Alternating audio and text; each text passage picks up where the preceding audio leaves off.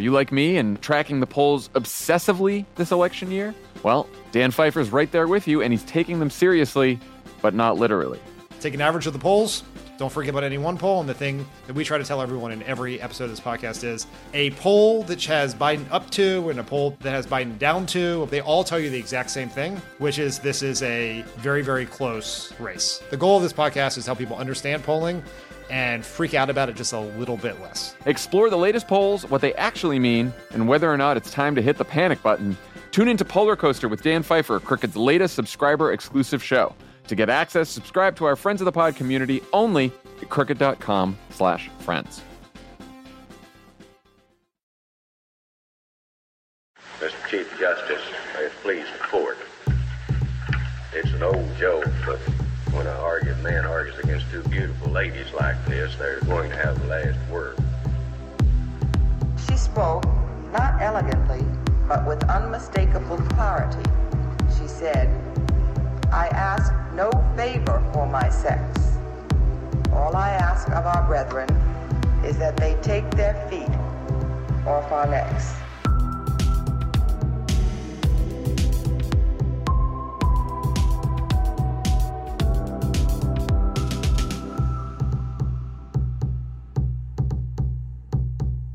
Hello and welcome back to Strict Scrutiny, your podcast about the Supreme Court spouses, and coup-adjacent activity swirling around all of those players.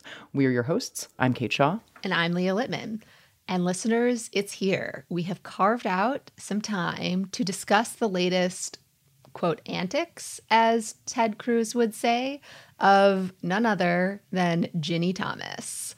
We will also break down the court's opinions and some of the arguments from the March sitting. And Melissa is traveling today, and it kills me that she is missing this Ginny Thomas conversation.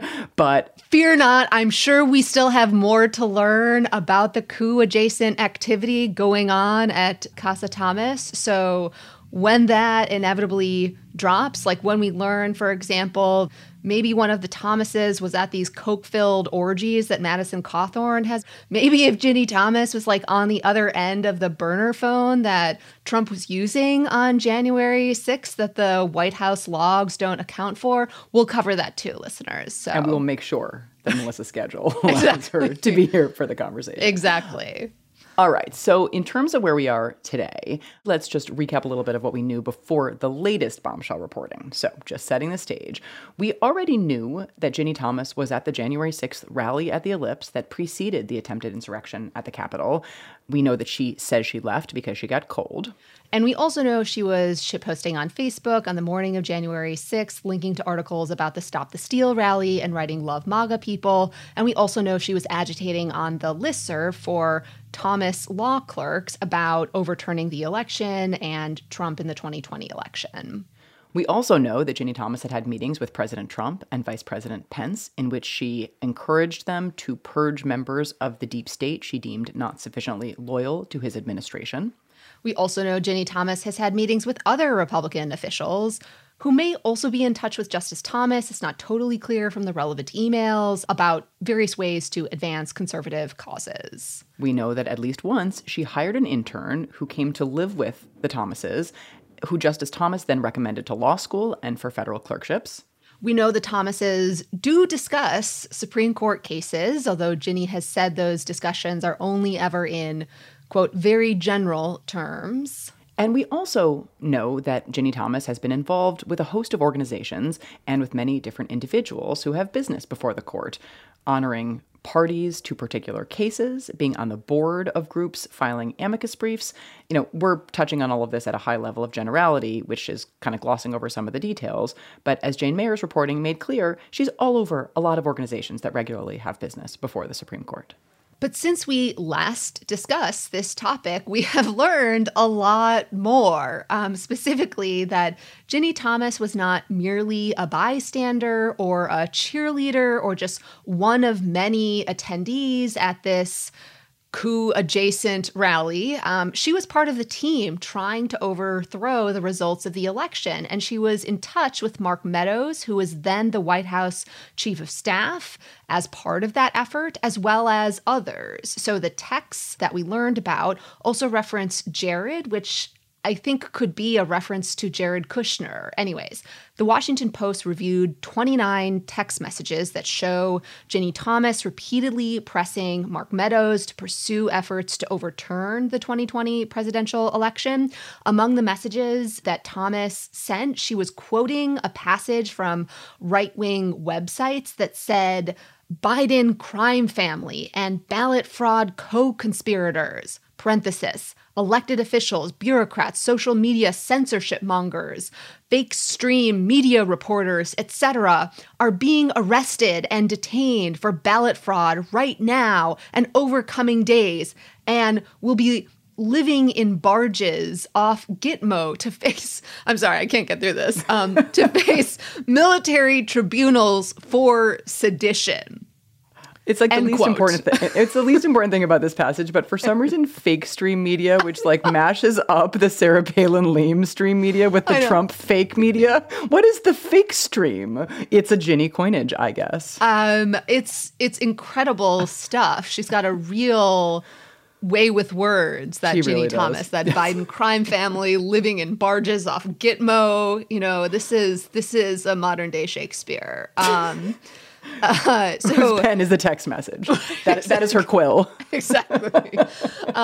She also expressed anger at Vice President Pence, that she was, quote, disgusted with him for not trying to undo the results of the election on January 6th. And on November 19th, she wrote, sounds like Sydney, you know, this is one of the lawyers trying to overturn the results of the election, and her team are getting inundated with evidence of fraud, make a plan, release the Kraken, and save us from the left taking America down. This is shocking for any number of reasons. So let's just tick through a few of them. One, Ginny Thomas appears from these text messages to maybe be full-on QAnon, right? So she sent Meadows videos from a far-right commentator who had falsely claimed that the Sandy Hook massacre was a false flag operation. The texts also refer to this extreme false conspiracy theory that Trump had watermarked mail-in ballots so he could track potential fraud. This was a big QAnon talking point at the time. And then we have the fact that her husband, Justice Thomas, participated in cases in which his wife could be implicated or could have some interest in how the cases are resolved. So we previously talked about the case in which the court denied getting involved or chose not to get involved in Trump's challenge to prevent Congress from getting some of the materials related to January 6th. And guess who dissented and would have heard the challenge or blocked the materials from going to the committee? Justice Thomas. He was the only justice to note his dissent. Guess whose wife might have been potentially implicated in those materials? Same dude, Justice Thomas. Now, we should say that these documents, the ones that the Washington Post reviewed, were not in the tranche of materials that were the subject of the dispute from which Thomas dissented, right? So these were turned over to the committee by Meadows directly, rather than coming from the National Archives. The NARA files were the ones that were the subject of the case in which Thomas dissented. But, we have no idea whether Ginny is in some of the communications that were in that group of documents, or frankly, what else she might have written or been involved with, because the 29 messages that the Post reported on were part of the 2,000 plus pages of documents that Meadows turned over to the committee before he stopped cooperating. And sources told the Washington Post that they believe that these may be just a portion of the pair's total exchanges. So this is like maybe the amuse-bouche. We have like an entire meal to come.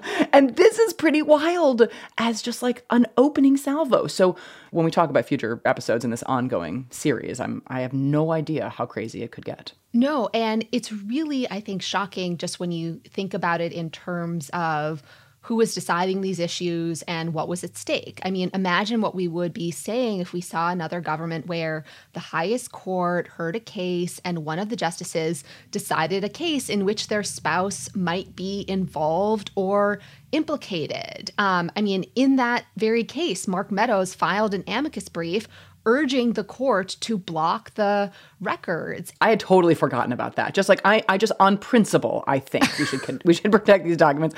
No stake that, to speak of that I myself might hold. That's wild. It's really crazy. And I just worry that at some point this is all so brazen and so out in the open.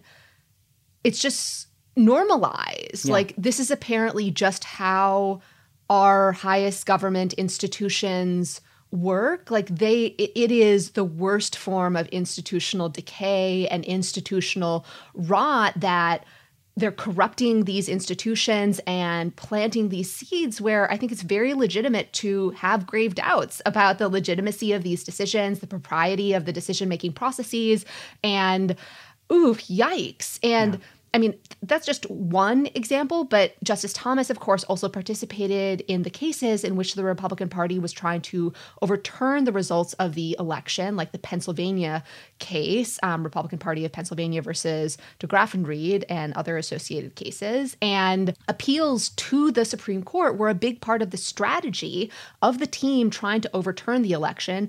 And Ginny Thomas was part of that team. I mean, she is participating in the development of cases designed to have or knowing that inevitably her husband will hear them. And it's just so brazen. It's really striking. And, on a slightly less serious note, I also think the American people should know whether Justice Thomas similarly thinks that Joe Biden and his family will be, quote, living in barges off Gitmo to face military tribunals for sedition. I mean, like something that I think is important to think about here is, I mean, this is rank false conspiracy theory. And conspiracy theorists don't usually keep their conspiracy theories to themselves. Like, do you think at dinner, Ginny's like, I'm not going to mention the fact that Joe Biden is about to be living off a barge at Gitmo to face a military tribunal for sedition and all of this fraud is being uncovered, right? That's just not how it works. It's not, and it is like, it is obvious from everything she is writing that she is so fully bought into this completely unhinged theory. She thinks there is an absolutely existential threat to the Republic. How could she possibly justify concealing something like that from her husband? Like, on the sort of internal logic that is on display, as much as there is anyone can discern in these text messages, she would have an obligation to bring it all to him. So, like, it's just so she facially needs to unconvincing. stop the left from taking America down. By whatever means are necessary. Like, all of that is obvious. And so for people to maintain, having reviewed these text messages, that they maintained this firewall between their respective operations is just laughable. Yeah, it's obscene. There's no way. No. So we are obviously extremely worked up about this. I think everyone should be.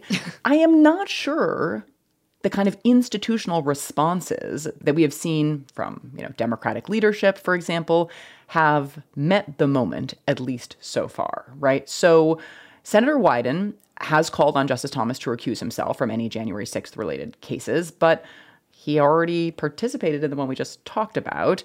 And it's not clear to me that there's going to be more than just the occasional call for, recusal, totally within the discretionary judgment of the justice.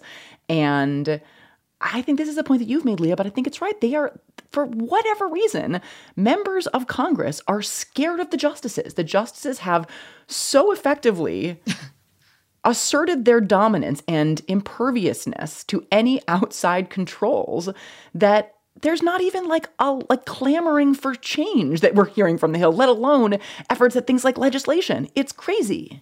No, I mean, one of the wilder statements to me was Speaker of the House Nancy Pelosi reportedly said, quote, "It's up to an individual justice to decide to recuse himself if his wife is participating in a coup." And I mean, I read but didn't hear the statement. I imagine that had to be tongue in cheek, right? I would hope so. I mean, I think what is happening here is so fascinating because I think it reveals these kind of like two toxic dynamics that are intersecting here. On one hand, you have, I think, the Democratic Party, senior members of the Democratic Party are institutionalists, right? They want to reinforce the legitimacy of institutions. And so there is this principle that, of course, you don't want like members of Congress attacking like a Supreme Court justice or generally undermining the, again, institution of the court, but that's a general principle. And like any general principle, it's subject to exceptions. Like when the court isn't acting like a legitimate institution, then you are reinforcing the legitimacy of the institution when you try to make it act legitimate. And then the other dynamic that I feel like is at play here is related to something that's playing out a little bit more clearly in the political branches, and that is this fear that Democrats need to shore up or reinforce principles that the Republican Party is damaging. So, for example, we're seeing that in the context about when, if ever, it might be okay to prosecute like a member of the opposing political party. And, you know, Dems, after seeing what Republicans tried to do with Hillary and the Benghazi hearings or what Republicans are trying to do with Hunter Biden, are falling back on this notion, this principle that, again, I think in broad strokes, in many cases is right, which is it is undemocratic and concerning for members of one political party to prosecute or make it more difficult for members of the opposing political party to like exercise, obtain political power.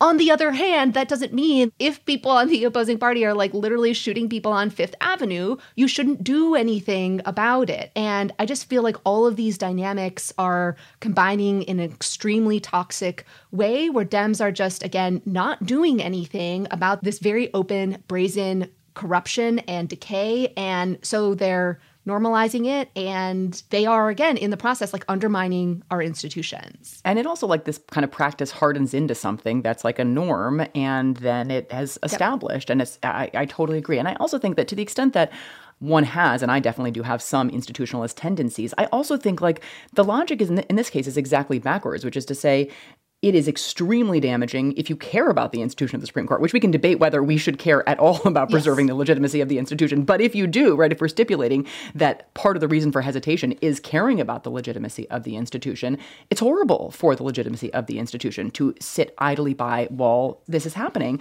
You could imagine, like, navigating these tensions, if you're Democratic leadership, by saying, look, we can disempower and also like demystify the Supreme Court in pretty important ways without necessarily embarking on a project to delegitimize the institution. This is aberrant behavior. Like, it needs to be called out. And I totally agree. I mean, now AOC did suggest that it's worth talking about impeachment with respect to Justice Thomas. And obviously, many, many, many things would have to happen before that would ever be realistically pursued.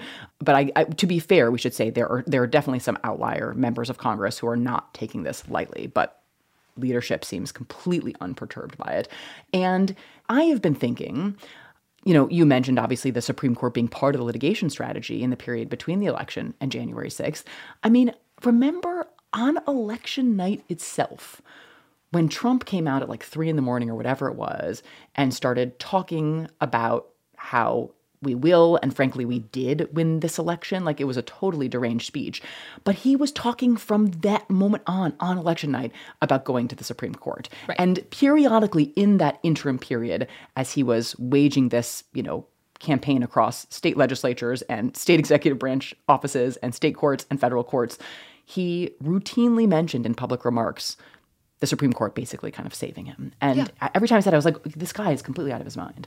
But now you're like, why was he so confident that he was going to have a sympathetic ear at the Supreme Court? There's more to it. And this is the sort of like fomenting the distrust in our institutions and undermining their legitimacy that we're talking about and we should be concerned about, you know, because they're giving us a reason to think that, again, it's all, right, even more corrupt than even, you know, someone as, let's say, jaded as I think it is. So in terms of institutional players pursuing some measure of accountability, right, we should say the January 6th committee has been very active. And at least for now, there have been some non-Ginny Thomas related developments coming out of the committee. And the first that we should flag is that earlier this week, a California district court judge issued an opinion rejecting former law professor John Eastman's efforts to keep his emails from the January 6th committee, right? He asserted that they were subject to attorney-client privilege, and the court found that Trump and Eastman corruptly conspired to disrupt the official proceedings of the final election certification on January 6th, and also to interfere with the certification process, and that the emails produced in furtherance of that scheme were therefore subject to what's known as the crime fraud exception to attorney-client privilege or attorney work product doctrine. And it's a pretty wild opinion in that it just kind of pulls together this unbelievably damning narrative about Trump, of course, but Eastman as like an extremely important and active partner in the entire scheme, and basically ends, I mean, if you'll indulge me, I'll like read the last paragraph of the opinion because it's pretty powerful. It says, Dr. Eastman and President Trump launched a campaign to overturn a democratic election, an action unprecedented in American history. Their campaign was not confined to the ivory tower. It was a coup in search of a legal theory. The plan spurred violent attacks on the seat of our nation's government, led to the deaths of several law enforcement officers, deepened public distrust in our political process. More than a year after the attack on our Capitol, the public is still searching for accountability. This case cannot provide it. And it goes on. But it's a very, very powerful opinion. Now, I don't know. Eastman has suggested that he will cooperate. I don't know if he's going to appeal, but at least for now, those materials need to be turned over with a couple of exceptions. The court ruled that a few were subject to legitimate privilege assertions. So there's that development. The committee also voted to hold in contempt and to refer to the Department of Justice for potential criminal contempt charges two former White House officials, Peter Navarro and Dan Scavino. We don't know if DOJ will pursue charges. It has for Steve Bannon, but Bannon wasn't a White House official at the time of the conduct in question. So there's the Eastman case. I don't know if that's done or that's going to go up. There are potential cases involving these witnesses. There's a civil suit against Trump brought by the families of some Capitol police officers in which he's asserting absolute immunity. And so far, and lost a motion to dismiss in that case, that could go up. So, there could be very significant January 6th related cases before the Supreme Court in the relatively short term. And at the very least, it would be intolerable for Thomas to participate in any of them. Absolutely. So that pressure has to stay on him and on the court as an institution. Yeah. And I think the committee has also said they want to talk to Ginny Thomas. It's not exactly clear what form that will take, but that could be another future development as well. Yeah. We'll be right back. Are you like me and tracking the polls obsessively this election year? Well, Dan Pfeiffer's right there with you, and he's taking them seriously, but not literally. Take an average of the polls. Don't forget about any one poll. And the thing that we try to tell everyone in every episode of this podcast is a poll that has Biden up to and a poll that has Biden down to. They all tell you the exact same thing, which is this is a very, very close race. The goal of this podcast is to help people understand polling and freak out about it just a little bit less. Explore the latest polls, what they actually mean, and whether or not it's time to hit the panic button. Tune into Polar Coaster with Dan Pfeiffer, Crooked's latest subscriber-exclusive show. To get access, subscribe to our Friends of the Pod community only at crooked.com/friends.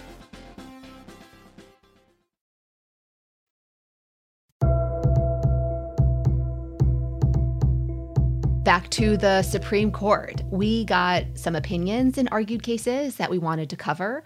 One was Ramirez versus Collier. This case was the religious liberty challenge to Texas's execution protocol. That protocol prohibited people from having their spiritual advisors audibly pray in the execution chamber or to touch them in the execution chamber. So the court, in an 8-1 opinion by Chief Justice Roberts, concluded that both aspects of the execution protocol likely violated the Religious Land Use and Institutionalized Persons Act, which is a federal statute extending the Religious Freedom Restoration Act, or RFRA. So the Supreme Court concluded that Ramirez's religious beliefs were sincere, that Texas's policies burdened those religious beliefs, and that Texas had other ways of accomplishing its objectives like security in the execution chamber. This was the case that was briefed in part by the Supreme Court Clinic at the University of Texas Law School. Professor Lisa Eskow, who heads that clinic, joined us to debrief the case in a previous episode. We also wanted to congratulate the many students in the clinic who worked so hard on the case on a very expedited schedule, including Zoraima Pillais, who helped organize our live show at Texas with Professor Eskow, and Bonnie Devaney, and so many others. So I was very happy to see this result, and it wasn't a result that was necessarily very clear was going to happen after the argument, when several justices were freely speculating about the sincerity of Mr. Ramirez's religious beliefs, as well as they expressed a desire to defer to prison officials about, how these executions should be carried out.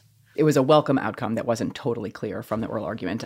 Just a couple of additional thoughts to share about the opinion. One, despite, I think, it obviously being correct, I did find something, so it's a Roberts authored opinion, and there is something just like so chilling about the clinical nature of the discussion, the kind of location and placement of the spiritual advisor vis-a-vis the condemned individual, like in the execution chamber. Like, just there's a passage that talks about how under Texas's current protocols, spiritual advisors stand just 3 feet from the gurney in the execution chamber. We do not see how letting the advisor stand slightly closer, reach out his arm, touch a part of the prisoner's body, well away from the site of the IV line, would meaningfully increase the risk. And then there's, and there's this just like conclusion line which says something like, it's possible to accommodate his sincere religious beliefs without delaying or impeding his execution. We conclude the balance of equities and the public interest favor his requested relief. It just seems like somehow so perverse to be talking about the balance of equities when this individual is definitely going to be executed by the state, which is not to say this is a significant win for him in terms of the conditions in which the state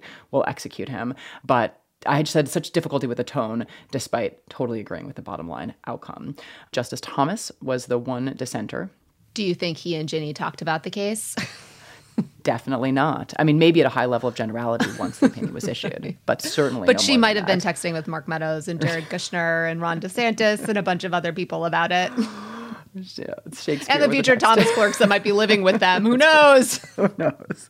It's all good. Oh, yes. Whether or not Ginny had input, this was like extra Thomas in this dissenting opinion, right? Like, it was gratuitous descriptions of the crime that led to the death sentence. There was a long recitation from the victim's family's amicus brief, which must be something we've seen before, but I couldn't remember having seen that. These like sneering dismissals of the sincerity of Ramirez's religious beliefs, accusations of delay and vexatious litigation, kind of like the greatest hits of any death penalty case. But interestingly, that even like Alito wouldn't join him for this. Yeah, He I was know. all alone. Sam Alito going real soft, voting for the defendant in Wooden against the federal then here. government and for a death penalty litigant in Ramirez. We're recording this on April Fools, but these votes were cast before April Fools, so I don't think this is a giant troll.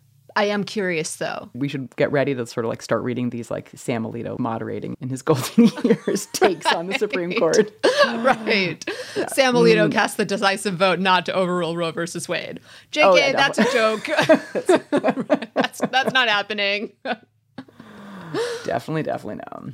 The next case we wanted to briefly describe is the court's opinion in Houston Community College versus Wilson, which was a First Amendment challenge to the Houston Community College System's Board of Trustees' censure of one of its members. We previewed this case at some length. The plaintiff, David Wilson, one of the board members, argued that his censure had violated his First Amendment rights, and the court held that the censure, which is itself a form of speech, did not give rise to a viable First Amendment claim. So this was a unanimous opinion authored by Justice Gorsuch, strangely devoid of obnoxious rhetorical flourishes, strangely sensible. I didn't know what to make of the opinion. That seemed basically right and pretty straightforward. It leaned heavily on history, but again, not in an obnoxious way. Just kind of noted how common censures are in Congress, even more common in state and local Someone's legislatures. putting like horse tranquilizers in Neil Gorsuch and Sam Alito's coffee. And right. there's no other explanation for this. Okay. Right? Yeah. But wait, ivermectin is not a tranquilizer, right? It's not. There's no ivermectin connection. It's not their home remedies. Do you think that's why Justice Thomas was hospitalized?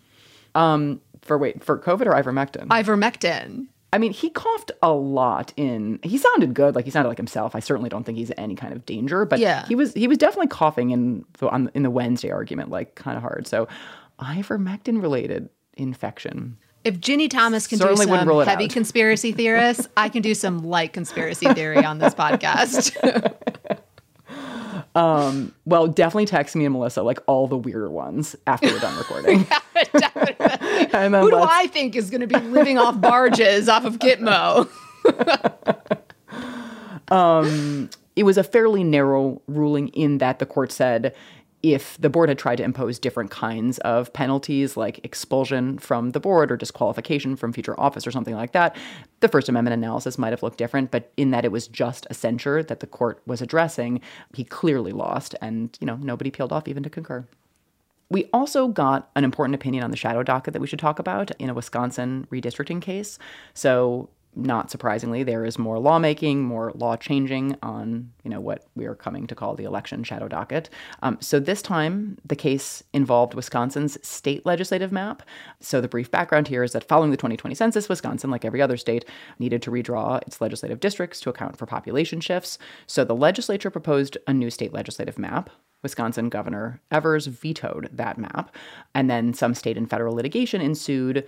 Federal lawsuits were put on hold, and the Wisconsin Supreme Court asked the parties to the suit, who were like the legislature, the governor, and then some other parties, to propose maps. So the legislature proposed a map that, as most relevant here, decreased the number of majority Black districts from 6 to 5, and Evers proposed a map that increased the number of majority Black districts from 6 to 7.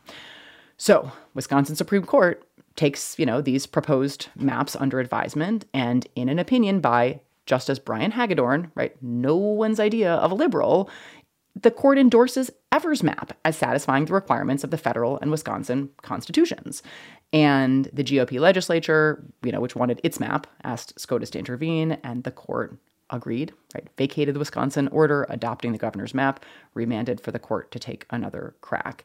And it did that even though it basically said Wisconsin had used the right standards, like that said strict scrutiny applies to this race-conscious map drawing. It said, we're going to accept that compliance with the Voting Rights Act is a compelling government interest, that Section 2 of the Voting Rights Act prohibits drawing maps to dilute the voting power of minority voters. But it basically said that Evers didn't, or the Wisconsin court didn't. It said it wasn't totally clear whether the court was explaining why Evers' map looked the way it did or whether it was sort of, deciding for itself how the map should look. But in either event, didn't require enough of a showing that the need to have a 7th district that was narrowly tailored, and maybe it wasn't clear enough that the court or Evers thought the compliance with the Voting Rights Act definitely required the deliberate creation of this 7th district. What the court is clearly doing is error correction, and not even correction of an obvious error under existing law. And it is just a completely unprecedented use of the shadow docket for those reasons. And I think it's also unprecedented because the way these sort of challenges usually work is after a map is drawn, then it's a second case that's usually brought to challenge the map as, an unconstitutional racial gerrymander or, not satisfying the appropriate legal test for using race in redistricting. And here the Supreme Court just basically collapsed those two things and said they all had to happen in the same case at the same time, which also is a quite significant change from how these cases and issues usually proceed. Right. And Sotomayor and Kagan, in their appropriately horrified dissent, to point this out, right? Like there was every opportunity for challenges to the map after approval of the map, and the court was just so eager that it didn't want to wait.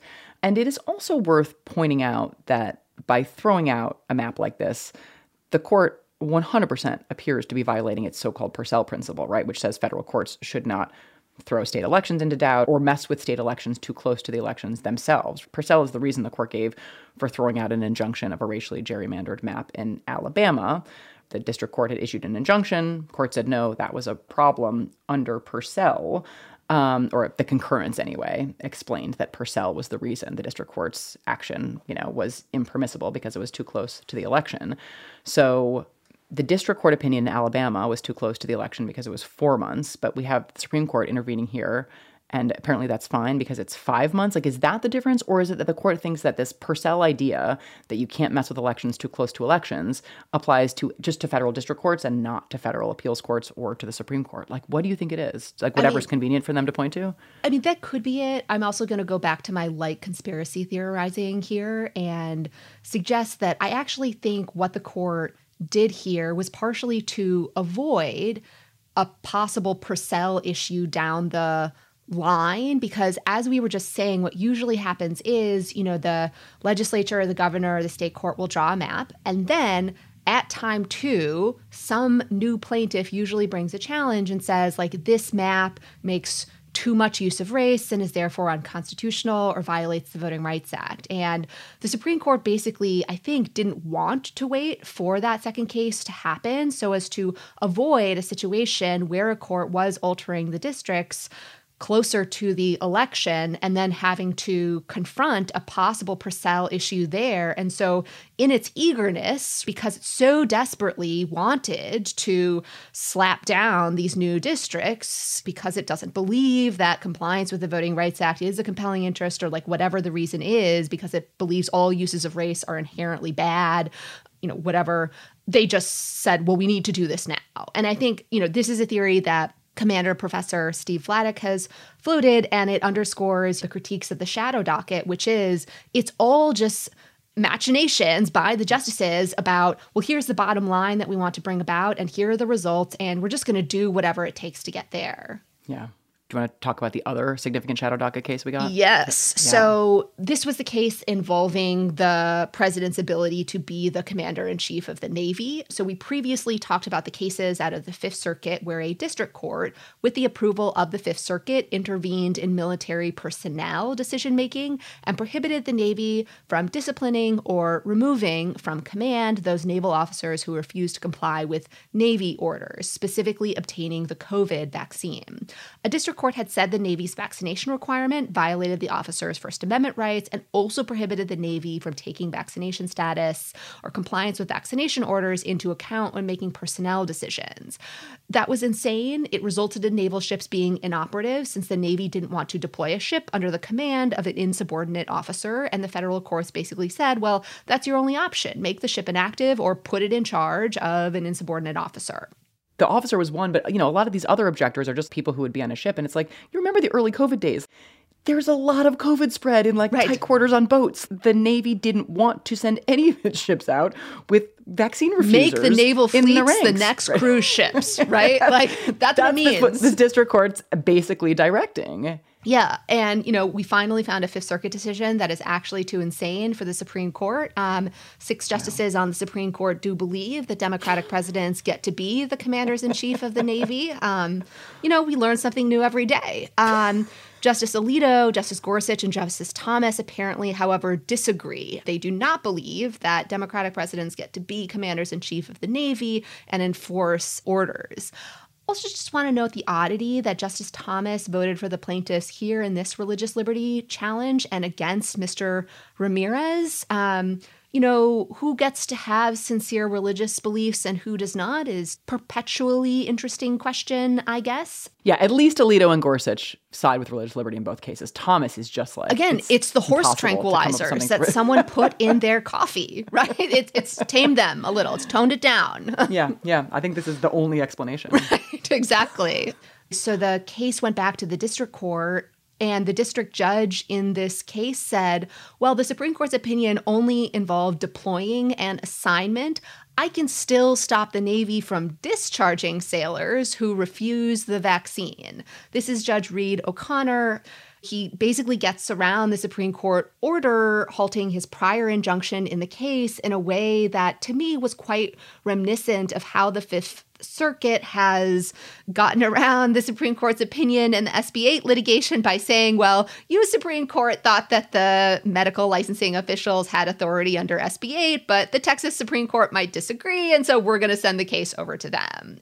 So that's what's going on there. Yep. Okay, so let's pivot to argument recaps. And as we previewed before the sitting, the court heard a bunch of arbitration cases this sitting. First, Carla Gilbride argued for the employee in Morgan versus Sundance, which is a case about whether an employer raised the arbitration agreement too late in the proceedings to force the employee out of court and into arbitration. The employer had participated in the litigation in federal court, and only after losing some arguments did it then seek to require arbitration. So Gilbride is blind, and she took Braille notes up to the podium. This might have been the first time this has happened, although I'm not positive. It definitely was her first Supreme Court argument, although I think she's done 50 in the courts of appeals, and she was absolutely fantastic. Literally hire her to do all of your Supreme Court arguments. I've never met her, so I don't know her. I am just saying she was so good. So maybe let's play a short excerpt from her argument here. So please get me out of this box that you put me in. I will try, Justice Sotomayor. So the first question is under state law, particularly if, as here, a waiver defense has been interposed by one of the parties. That's a generally applicable contract defense. It should be analyzed under state law. If the party who wants to belatedly arbitrate, even though they've acted inconsistently in the past, they've filed a motion under Section 3, that has two inquiries. The first is the agreement or is the issue referable to arbitration under an agreement in writing? That, again, I think it contains a state law inquiry. How would you know if it's referable to arbitration under an agreement in writing other than looking to state contract principles, including waiver, if applicable? But then the second question under Section 3 is the one I was speaking with Justice Kagan about, and that, I think, is a separate, independent obligation that Congress placed on the court reviewing a Section 3 stay application. Doesn't matter if anyone's pled waiver at all. Is the applicant for the stay in default in proceeding with the arbitration? And if that is a statutory inquiry, if the type of default Congress was talking about was taking too long, being dilatory in proceeding with arbitration as inconsistent with the FAA's intent of moving parties, as this court said in Concepcion, to facilitate streamlined procedures to getting into the arbitration proceeding quickly. Excuse me for interrupting you. Under federal law. So speaking of women doing it for themselves in arbitration cases, also wanted to give a shout out to Jennifer Bennett, who argued in Southwest Airlines Company versus Saxon and appears likely to convince the justices that ramp agent supervisors working at airports are likely exempt from the requirements or restrictions of the Federal Arbitration Act. So another just terrific argument. And the third arbitration case that the court heard was Viking River Cruises versus Moriana. That's a case about California's Private Attorney General Act. So California's labor law allows private individuals to bring suit on behalf of the state and receive awards, 75% of which go to the state. And the question in this case is whether the Federal Arbitration Act allows employers to say, you, individual employee, can't bring those representative PAGA claims in federal court or even those representative PAGA claims in arbitration proceedings. It would be a shockingly hegemonic take on the Federal Arbitration Act, basically prohibiting states from creating certain kinds of causes of action or enforcing their laws in particular ways. But who cares about federalism or textualism when you can go ahead and immunize some corporations from liability? One person who seemed to care about both federalism and textualism was Justice Kagan, who was like, what the F is this? So let's play that clip here. It is a commonplace of preemption analysis, but, you know, in our best moments when we use preemption, we do it based on something that a statute says. And there's nothing that this statute says about arbitration procedures that reasonably understood extends to a state decision like this one to enforce its state labor laws through private parties.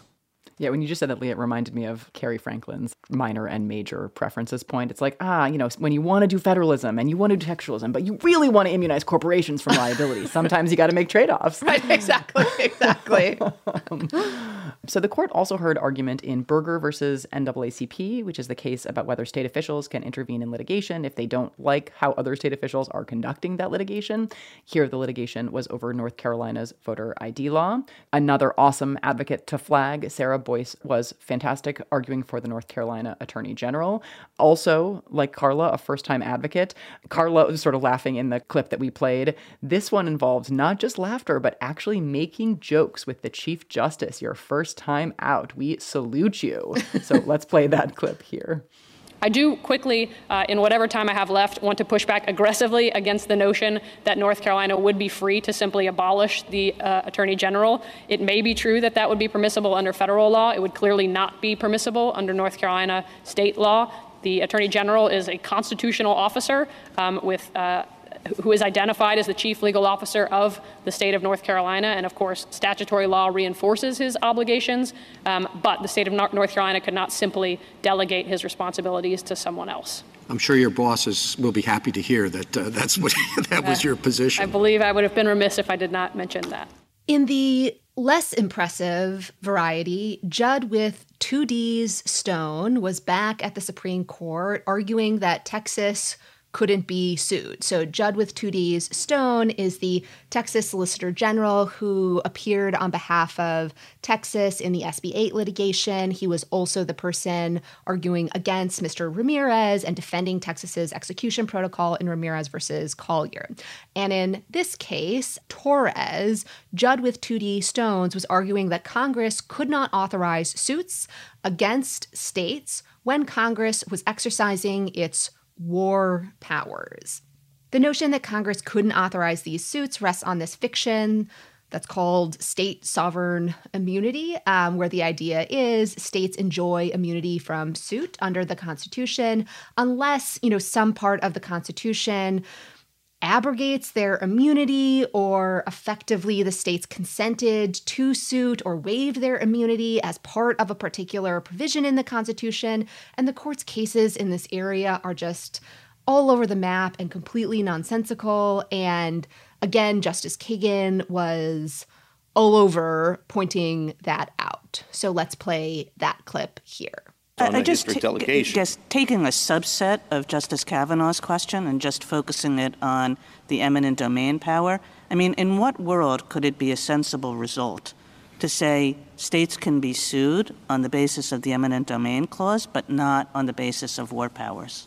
I think it's a creature of the plan of the convention test, which goes specifically, granularly to whether or not the states understood that this kind of judicial process would be worked against them. Well, weren't war powers kind of the plan of the convention? I mean, what was this all about except to ensure that war powers were held by the federal government and not by any states? I mean, again, the idea that Congress could authorize suits against states when exercising its bankruptcy powers, but not its fucking war powers. I mean, it's just like you state the argument is to refute it. And yet, this is apparently what originalism looks like now.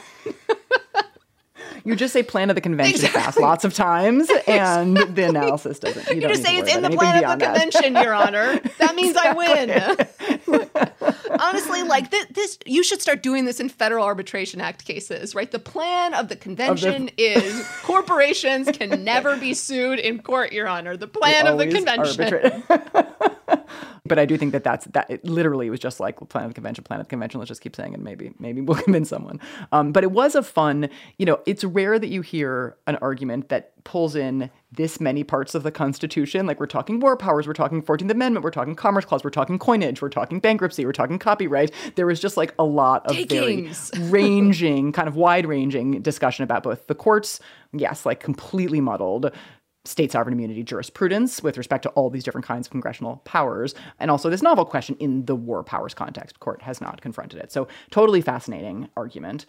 Justice Breyer was in rare form. Of course he was. So Justice Breyer channeled Lin-Manuel Miranda. So let's play that clip here. Okay, now there are three arguments that have been brought up, and I'd like to hear if you have something to add. The first is the plan of the convention. As you've read biographies of Washington and the founders, you know perfectly well that they were terribly upset at the way the states were behaving in respect to the Continental Army and thought that that was causing the United States basically to lose, almost. And they were at a convention, and if I put the matter in a comical way, because it's not meant totally comical, in the play, they say, George III says, they'll be back. Wait and see. They'll come crawling back to me. And that was in the framers' mind, though not the music. Crawling back to me, SGB. You gotta love it. I would love to play more Hamilton in my con law class than I do, but I feel like Breyer just basically told me, like, just do it if you ever think it might be appropriate. Toss a little clip from one of the cabinet battles. There's always a hook, it turns out. Yeah. Do you make lots of Hamilton references in constitutional law? Honestly, not that many. No. A little bit when we do the spending power, a little bit when we do the bank. I once played a little clip from Election of 1800 before teaching Marbury, which was actually, I think it went over pretty well. But time is always short, so like a 2-minute musical break is not always in the cards. Right. So one more kind of Justice Breyer moment we wanted to highlight from a case called Ladure versus Union Pacific Railroad Company, which involves the Locomotive Inspection Act. The question there is whether a train that is parked in a train yard is in use, which matters for purposes of tort liability. So, I think we're going to be even more indulgent than usual of Justice Breyer's hypos and interventions in the time that remains this term. But anyway, he had a classic moment during that oral argument talking about a classic children's book. So let's play that clip here. When I was a child, there was a book called The Little Engine That Could. And this engine got to a hill, and it goes up the hill, and suddenly it stops because it can't go further, but it thinks, I think I can, I think I can, I think I can, and eventually it does. Okay? Now, let's take the period, I think I can. There it is, not moving, and on your view, here it is, you say on page 1516, is moving under its own power in active service. Yes. Not the little engine that could, not during those periods. He was saying, I think I can, I think I can. So do you really mean? I mean, that's the same as the lunch question, really.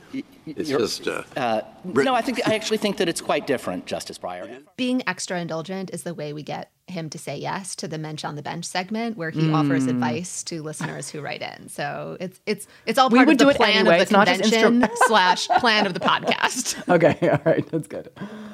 So maybe we'll wrap with a little bit of non-Ginny Thomas related news as just a palate cleanser. I think that's probably a good idea. Good. The Supreme Court rules got overhaul is kind of strong, but the court proposed some new rules, not of the ethics or recusal variety, sigh, but a few wonky rules governing practice before the court. One, removing the requirement that people who file amicus briefs get the consent of the parties before doing that. One, setting out rules for amicus briefs on the shadow docket. There had been such briefs previously, but the court is kind of more formalizing those procedures now. Really, really sort of wonky law nerd change is the jettisoning of the use of the term, I don't even know how to pronounce it, possum. You never say this word. Possum. Anyway, a change in citation practice in Supreme Court briefs. But, the big rule changes that the Supreme Court ought to be considering, nowhere to be found in these proposed rules. No. Since the court's last sitting, Justice Thomas was ill and hospitalized with what the court's Public Information Office described only as an infection. The court said it was not related to COVID. Justice Thomas was totally absent from the court's proceedings for a week, though the Chief Justice, when announcing his absence, said he'd still participate in the decision in those cases. Then during week 2 of his illness, when he was discharged from the hospital, he participated by phone, sounding perfectly normal and vigorous. So, we're kind of thinking he's fine, but it's still, completely shrouded in all of this unnecessary secrecy about what exactly is going on. It's clearer and clearer to me that we only found out that he was in the hospital at all because it happened to coincide with the sitting of the court. They just would never have said anything if they could have concealed it. And I'm saying they as if it's the court's Public Information Office, but I think it is really the justices themselves who make these decisions about what the PIO will tell the public. And I think Thomas just wants to say as little as humanly possible, but his absence was going to be noted. And so at that point he had to say something.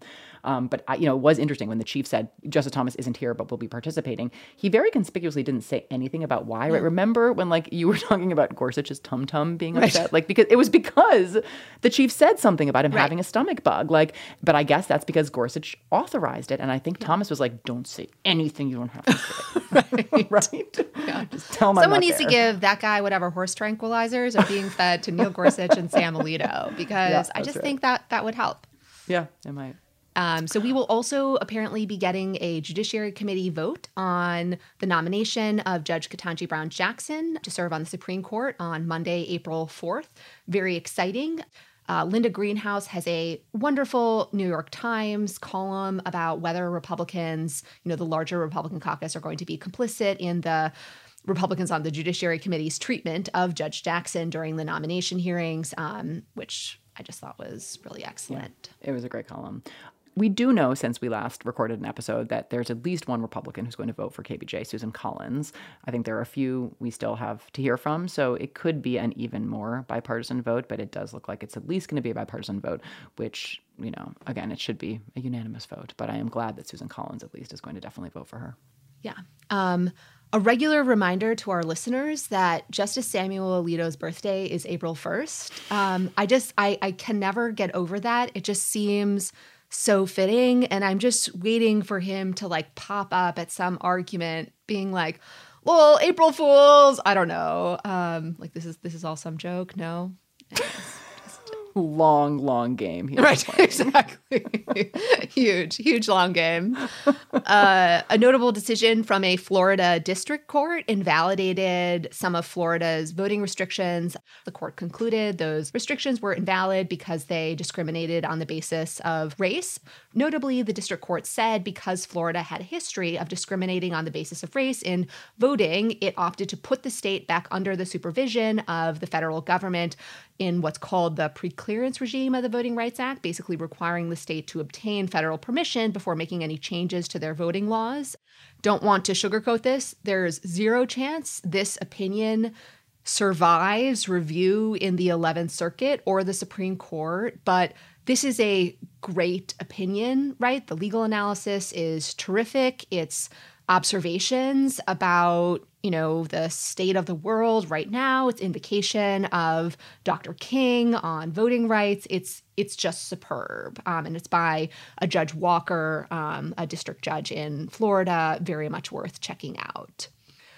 One other piece of news, a challenge to Florida's Don't Say Gay law was filed by lawyers at the law firm Kaplan, Hecker, Fink. That is the law firm that is led in part by Robbie Kaplan, the lawyer who argued and won Windsor versus United States, convincing the Supreme Court to strike down the Defense of Marriage Act. Also on the briefs are another lawyer at the law firm, Joshua Matz. The complaint is excellent and fantastic. The plaintiffs in the case are very brave for participating in it. Unfortunately, the case has been assigned to a district judge who was nominated by President Trump, and that district judge participated in the defense of Florida's laws discriminating against same-sex couples in marriage. And I think, what this underscores is something we've highlighted on the show, this asymmetry in judicial nominations between the parties. The Republican Party was appointing people specifically because of their involvement in anti-LGBTQ litigation, anti-reproductive rights litigation. Those are not the people the Biden administration is appointing to the federal courts. The people pursuing LGBTQ civil rights through the courts or the people trying to save reproductive rights and justice. That's notwithstanding how terrific, all of these Biden nominees are, but it really would be nice to get some balance on that. Right. score. What Leah is saying is, Biden, you coward, put Joshua Matz and Julie Rickleman on the federal bench now. Yesterday, there are many unfilled Court of Appeals seats. There are, that pipeline, right? There's not a lot of, even for the Senate to take up at this point, right? Now there's a real bottleneck There's a shortage. At the nomination point, and there are a lot of vacancies. Yeah. After Monday, when the Judiciary Committee votes on Judge Jackson, I want to see a slate of 50 nominees on Tuesday. And that slate should again include Joshua Matz, Julie Rickleman, TJ2. I could go on, many others, but that's a good start, though. Yeah. I did 3 out of the 50. We can go from there. So probably all we have time for. Let's close it out. Strict Scrutiny is a Crooked Media production, hosted and executive produced by Leah Littman, Melissa Murray, and me, Kate Shaw. Produced and edited by Melody Rowell. Audio engineering by Kyle Seglin. Music by Eddie Cooper. Production support from Michael Martinez, Sandy Girard, and Ari Schwartz, with digital support from Amelia Montooth.